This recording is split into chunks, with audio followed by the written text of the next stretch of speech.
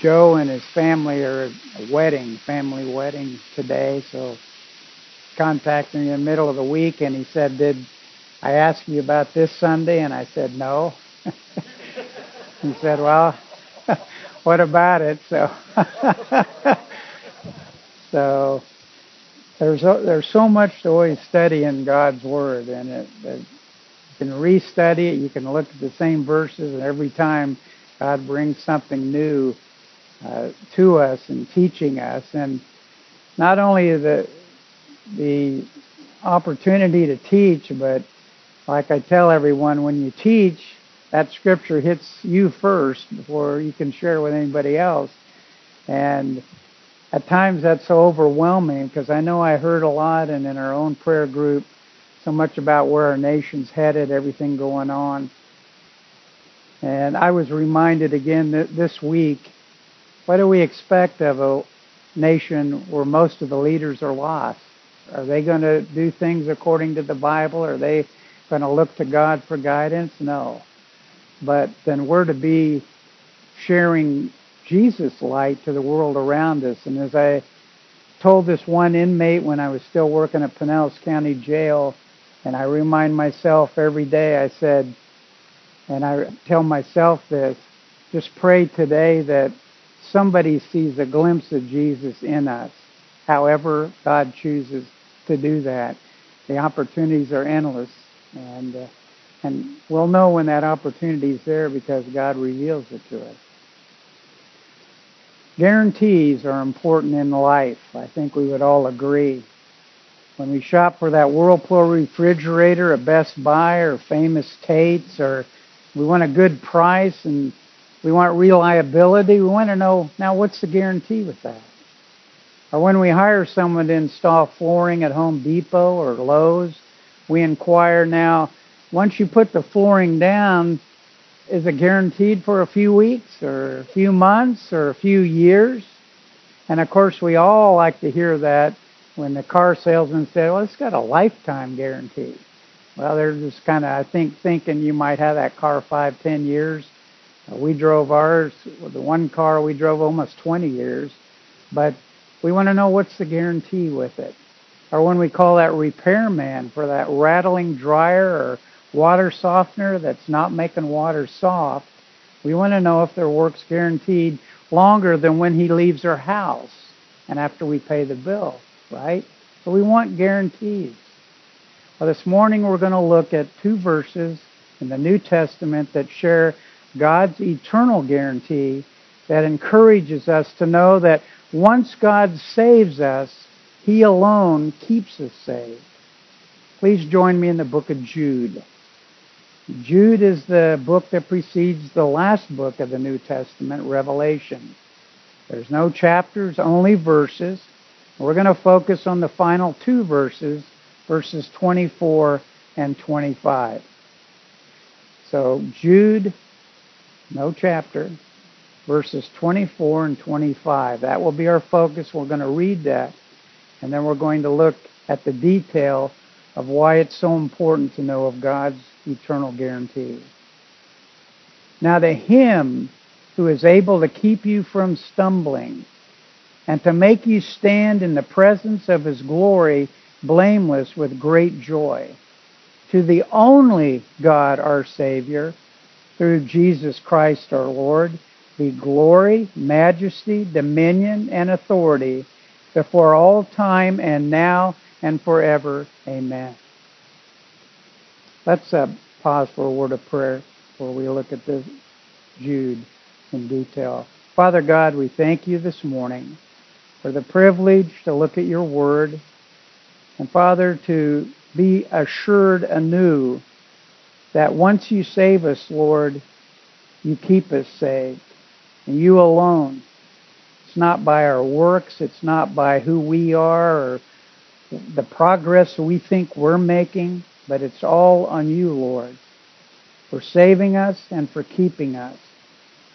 May we be encouraged. We live in a nation that's crumbling, but Lord God, you're sovereign. And some days, even whether we feel saved or not, we know we're saved. because of your word, and your word is truth.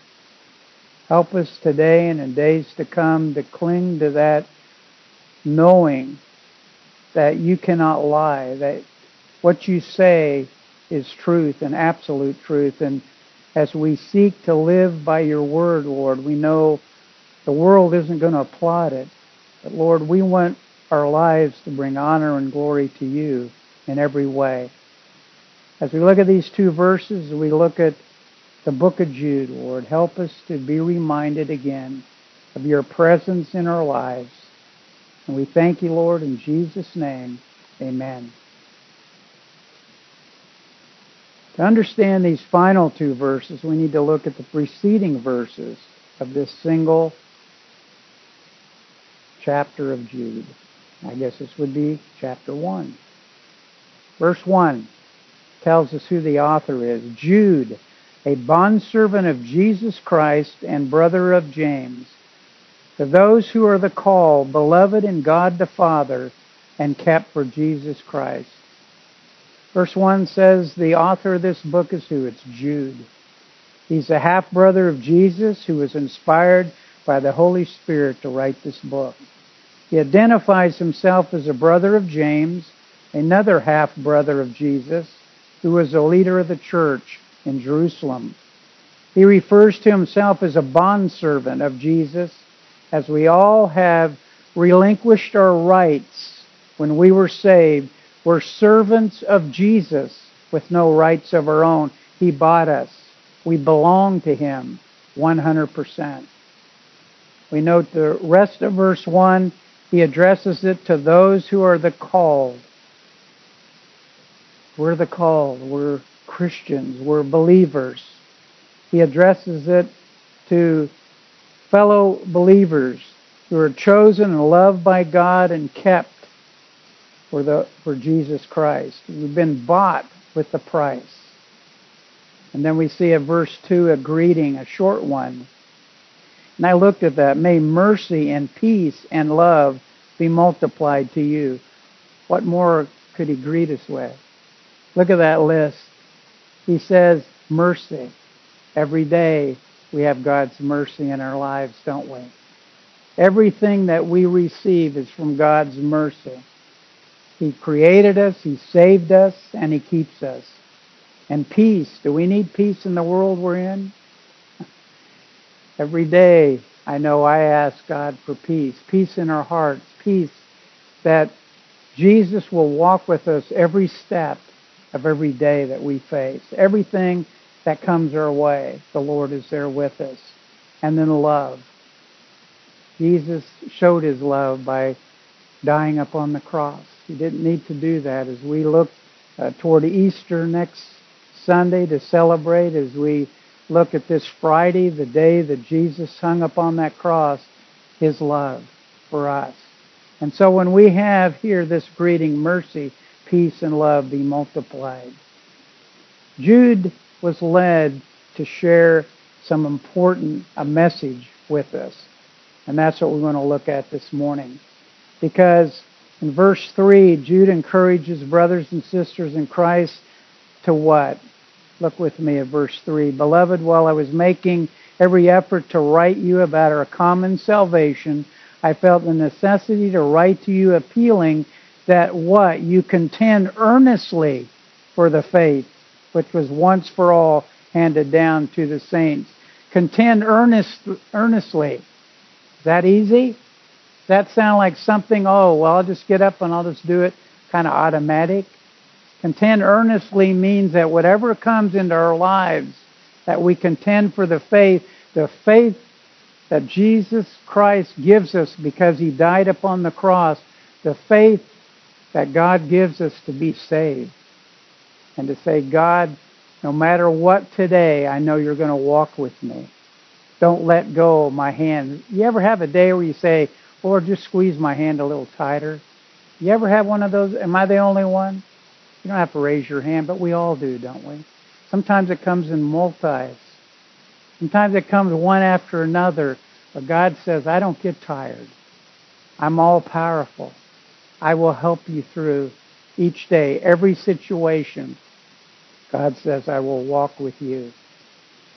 And then as we won't read all of it, but in verses 4 to 11, Jude warns of those who have crept into the church unnoticed. A warning of the deceptive teachers who can sound like they're telling the truth, but they twist it just a little bit. Satan is a master deceiver, right? And so he will present things. I'll just share one incident this last week of one group that sent a letter to somebody in our family, and it sounded sincere, talking about Jesus and all. And then finally they sent a little pamphlet along, and it said something about Jehovah's Witnesses.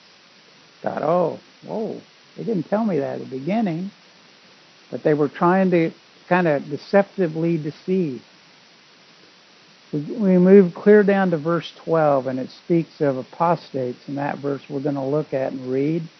It says, these are the men who are hidden reefs in your love feasts, when they feast with you without fear, caring for themselves clouds without water, carried along by winds, autumn trees without fruit, doubly dead, uprooted. They sneak in. They creep in. They start to kind of twist the truth. They try to present it in a real good way, but then they just kind of turn a few things around. Just like when we talk about salvation, it's all of God, not 90% God, 10% us. God saves us, right? It's not anything we've done or anything we deserve. But every day we should thank God. God chose us, and He saved us, and He keeps us. Verses 13 to 16 further describe the false teachers who have crept in the midst of the people.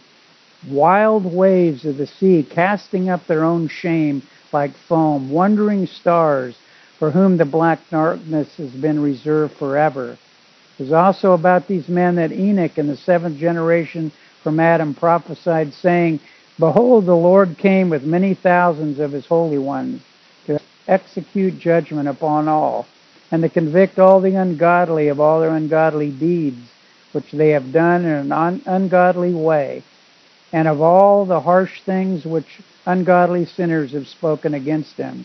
These are grumblers, finding fault, following after their own lusts. They speak arrogantly, flattering people for the sake of gaining an advantage. Quite a description. Many, many things there going on. But the false teachers who have just crept in unnoticed, but then they start to teach not the truth of God's Word, but twisting God's Word to their own advantage. But in verse 17, I'm thankful for those first two words, but you. There we've seen all the false teachers sneaking in over the years, trying to deceive people. But then it says in verse 17, but you, beloved, believers, those in the body of Christ. He's going to shift the focus here. How are true believers in the church going to defend and fight for the truth while false teaching springing up even within the church walls? Webster defines apostates are those who have forsaken the church, abandonment of what one has professed, a total desertion from one's faith. So how do we fight for the truth? I think in verses 17 to 19 we see four ways.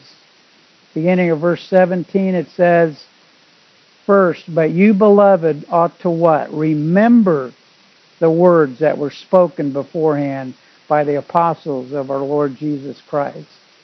The first way we need to remember the words of the apostles who said, in the last days there will be mockers following after their own lusts.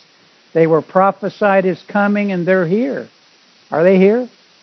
Turn on the TV, open the paper, get something on your doorknob, and you go out and say, what was that? And there's something there, or somebody knocking on the door saying, we believe just like you do. And then you start talking to them and you say, that sounds close, but that's not it. Media portrays them everywhere. Secondly, in verses 20 and 21, the second way, we're to remain as we fight for the truth. Look with me at verse 20. But you, beloved, building yourselves up on your most holy faith, praying in the Holy Spirit. Keep yourselves in the love of God, waiting anxiously for the mercy of our Lord Jesus Christ to eternal life. We're to remain in our fight for the truth.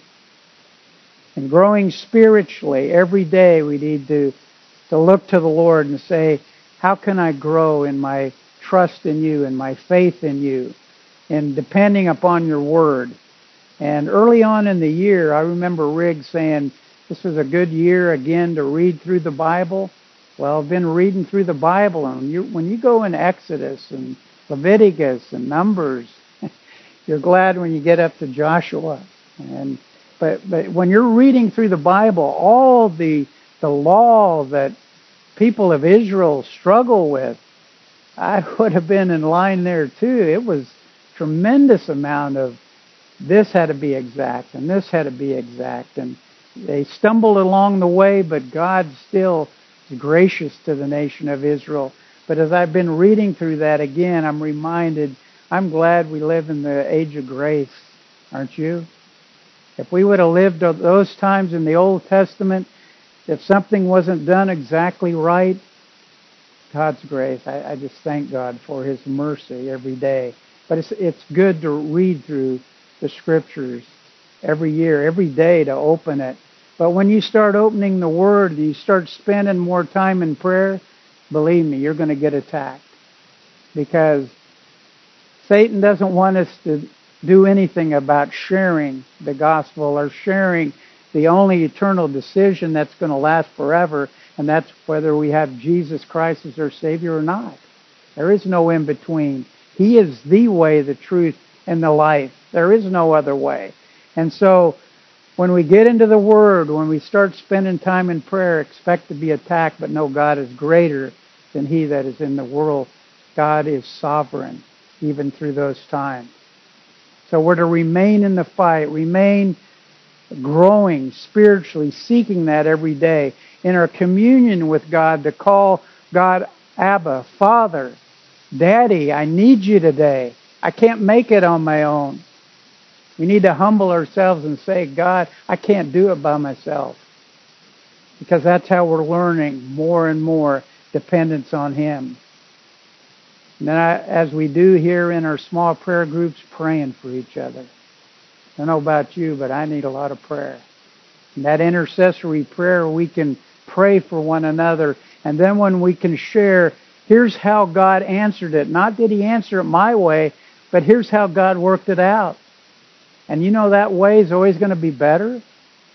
Do we always have to understand God's ways?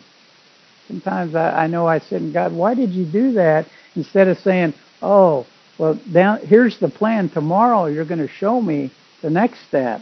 I'm worried about this step. God said, just trust me each step of the way. I know I sometimes get it running ahead of God, don't we? Say, God, here's how the end should be. And I want to get there real quick. I don't want this door opens and this window closes. And I want the end right here. God says, no. What are we learning through all that? It starts with a P, and we don't like to say it. Patience. Does patience have a purpose? Absolutely. It's to trust God more, endurance, letting God walk with us when those tough days come. Thirdly, we fight for the truth by reaching, look with me at verse 22, and have mercy on some who are doubting. Verse 23, save others, snatching them out of the fire, and on some have mercy with fear, hating even the garment polluted by the flesh. If our brother's struggling, don't go over and say, here's another rock. Why don't you sink a little deeper? We go over there and we reach for them and we grab them. But as we're reaching for them, whatever's polluting and corrupting in their life, we got to watch out that we don't get polluted ourselves, that we don't get drugged down there. We need to be like the Good Samaritan, don't we? Instead of saying, wow, you deserve to be down there. Have a good day. Or somebody's all beat up spiritually, and we go over and say, wish I had some Band-Aids. I don't have any in my pocket, but hope you get some help somewhere. We go down and we help that person up out of the pit. And we help take care of them. Why? Because they're our brothers and sisters in Christ. Do we care? Do we honestly care? We say, how are you doing? We say, now please don't tell me anything, because I might have to pray for you. Or we honestly care, and we say, God, are you telling me to help this person? Let me do it. If I can do it, do it. Life on this earth's too short. My dad's 93, and I praise God for him, but he knows he's getting ready to go into heaven. He's ready. My mom told me the other day, she's 87, she said, I'm ready to be in heaven. If you can't come back and see us in Kansas before I go, I'll see you in heaven. I praise God for them. Being raised in a Christian home, but I wasn't saved because they're saved. That's a personal decision. God works on our heart. He saves us. He chose us, and He keeps us. As we reach out to rescue those drawn out, that word about don't getting polluted ourselves, have mercy with fear, hating even the garment polluted by the flesh, literally it means it's like picking up filthy underwear. Don't get contaminated while reaching out to those who are doubting and denying their faith, because people will do that in the last days. A final way we fight for the truth is to rest. And how do we rest when our focus is where? On everything going on and how chaotic it is? How do we rest? In God. We look to Him every day. Say, well, I'm being overwhelmed. Look to God. I can't take it anymore. Good. Now look to God. I have to remind myself, because some days I don't know what to do. Can we pray too much to God? How many times is too much? Does God say, oh, I'm tired of hearing you, John? That's 3 times in a row in 5 minutes. I don't want to hear that anymore. No, He loves us. We rest in Him. The one who knows us better than we know ourselves. The one who knows what we're going to say before we say it. The one who is already ahead of us in time. We're locked into time. God's not. He's eternal. He's before us and after us. So we need to rest in God's truth that He will keep us saved. He will watch over us no matter what. Remember, the Lord said it would be like this. We're to remain in a place of being blessed by God. We're to reach out to those who are doubting, and we're to rest in Him alone. Listen to this reminder that I found this week from Megan. She's serving time in Gadsden Correctional Facility in Quincy, Florida. And here's what she wrote. It's entitled, He Can. My heart was beating, but I had not life, burdens, fear, neglect, anger, hate, strife. Which way was up? Where was home? By myself and all alone. I cried, you can't save me, so just let me be. God will never have mercy on me. I went too far, I crossed the line. Now leave me be and let me die.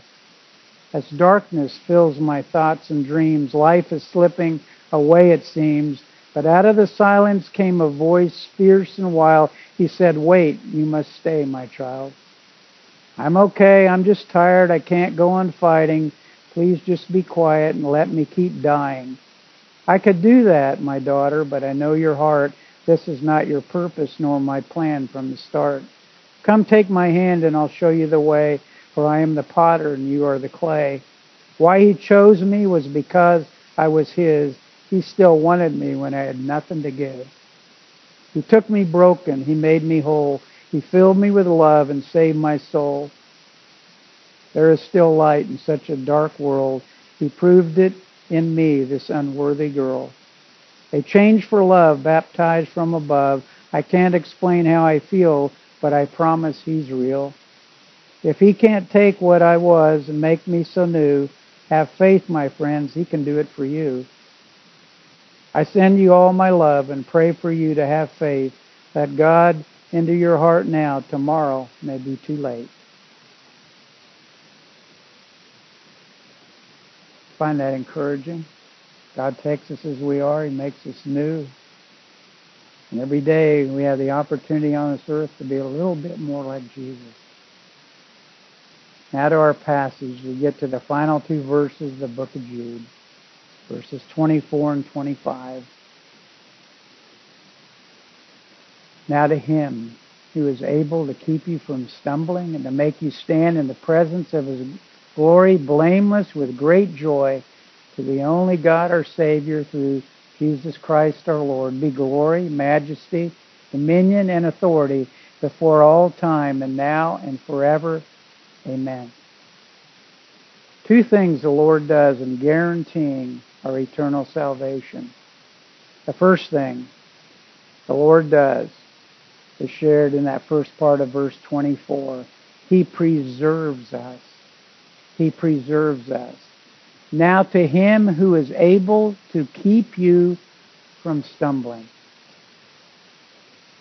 As Jude begins this benediction, and a benediction is a praise to God or an act of blessing or a prayer uttered in favor of any person.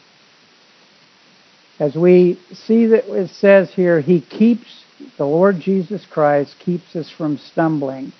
He preserves us because He is holy. He hates sin, doesn't want us to lose our salvation. Only God can preserve us. To Him who is able. No one else is able but Him. A great verse that reinforces this, 2 Peter 3, verse 9. The Lord is not slow about His promise. Jesus promised to come and take His bride to glory, but He is patient. He's not slow about His promise. John MacArthur shares, the reason the Lord tarries is not for the ungodly that are going to be destroyed, but is for His own who have been elect from the foundation of the world to be gathered in. When the chosen have all been justified, then will come the end. Talks about in John 6:37, we're reminded all that the Father gives Jesus shall come to me. The people that the Father gives the Son, those chosen before the world was created to give to the Son. And then John 6:39, this is the will of Him who sent me. Of all that He has given me, I lose none, but raise them up the last day. We're going to be raised up to be with the Lord forevermore. And then verse 40, it says in John 6, verse 40, this is the will, that God will preserve us till the end. No one can take us out of God's hand, can they? No one can snatch us out when God has saved us. God is willing and He is able to preserve us. Now to Him who is able, we aren't able to save ourselves or keep ourselves saved, but God is. And that's what we need to look to. In Daniel 3, verse 17, the 3 Jewish captives said to the world leader at that time, He, God, is able to deliver us. That word there, deliver, is dynamite. God wants to, He can blow it up here and He can deliver us. That's the God I worship. That's the testimony Shadrach, Meshach, and Abednego had to Nebuchadnezzar, the world leader at that time. Our God is all powerful, and I want you to know that. What a testimony. 2 Corinthians 9:8 is a reminder God is able to make all grace abound in you. Where sin abounds, God's grace abounds all the more. Ephesians 3:20 is a praise that God is able. Now to Him who is able to do far more abundantly beyond all that we ask or think, according to the power that works within us. We've got the Holy Spirit. Jesus Christ paid the price. God the Father loved us and loves us. John MacArthur shares these thoughts. The path to heaven is absolutely safe. Not because I'm able, but because Jesus Christ is able. Jesus keeps us, which means He guards and watches over us. He keeps us from the false teaching. He hangs on to us. He doesn't let go. John 10:28 says, I gave eternal life to them, and they shall never perish, and no one shall snatch them out of my hand. Philippians 1:6, He that has begun a good work in you will perform it when? Until the day of Jesus Christ.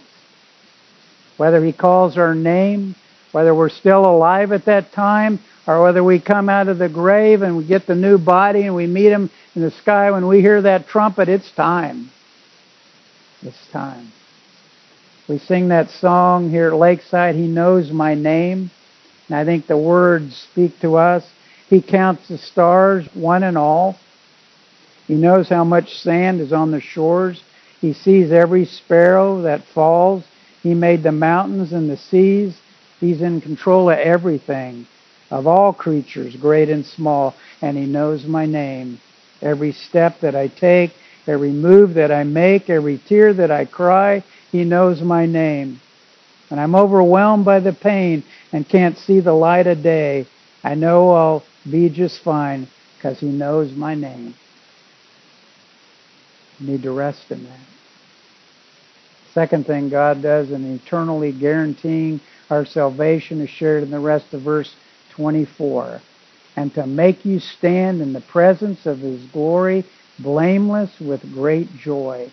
The second, in guaranteeing it, is He presents us. He makes us stand. When we're failing, when we're falling down, Jesus Christ lifts us up. He makes us stand. To make you stand means He presents us. Instead of falling, we're standing through Jesus Christ. John MacArthur shares, I heard some fool on television the other night talking about his meeting with God and talking flippantly and foolishly and irresponsibly about all kinds of inane and idiotic matters. He's never stood in the presence of the glory of God. A reminder from inmate Lance Harris in the Jordan unit in Pampa, Texas, shares this about heaven's anointed. Through all the troubles that life can bring, there is one in whom you can trust. He's heaven's anointed one, God's only Son. He gives such peace. Through His passion on the cross, He gives such peace. Have you counted the cost? He gives such peace, heaven's anointed one, God's only Son.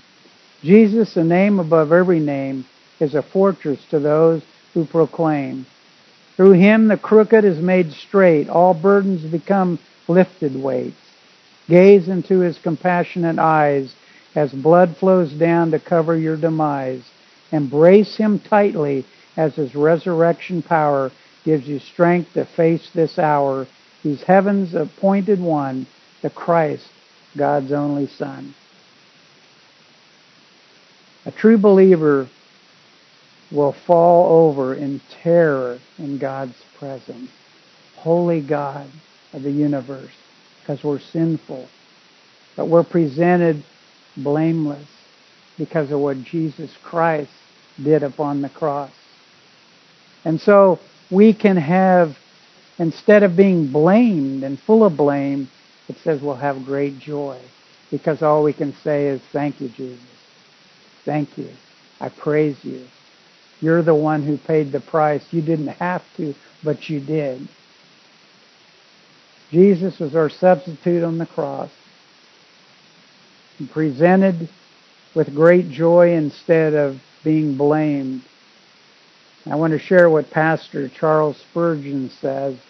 I think that this is the most wonderful text in the whole Bible because it says, stand in the presence of His glory, blameless with great joy. Charles Spurgeon says, God Himself is singing. I can imagine when the world was made, the morning stars sang together, shouting for joy, but God didn't sing. He said it was very good. That's all. There was no song. But when all the chosen race shall meet around the throne, the joy of the eternal Father shall swell so high that God will burst into infinite song. That we're saved. Shouldn't we then rejoice as well? Our Lord God, with His eternal guarantee, will preserve us and present us. And we won't go into any super detail, but verse 25 is a doxology, thanking God for all that He is, for saving us. And that doxology, I know there's a doxology that many churches sing, and we've all, I'm sure, heard it. Praise God from whom all blessings flow. Praise Him, all creatures here below. Praise Him above, ye heavenly hosts. Praise Father, Son, and Holy Ghost. Amen. We need to every day, every moment in our lives that we walk here on this earth sing praises to God for salvation. We can never praise Him enough. Angels sang a doxology at Christ's birth in Luke 2. Many, many examples in the Psalms. Psalm 41:13. Blessed be the Lord, the God of Israel, from everlasting to everlasting. Amen and amen. Psalm 89:52. Blessed be the Lord forever. Amen, amen. When we get to heaven, I look forward that we can be singing praises to God for salvation. And here is the praise in verse 25, to the only God, our Savior. Through Jesus Christ our Lord be glory, majesty, dominion, and authority before all time and now and forever. Amen.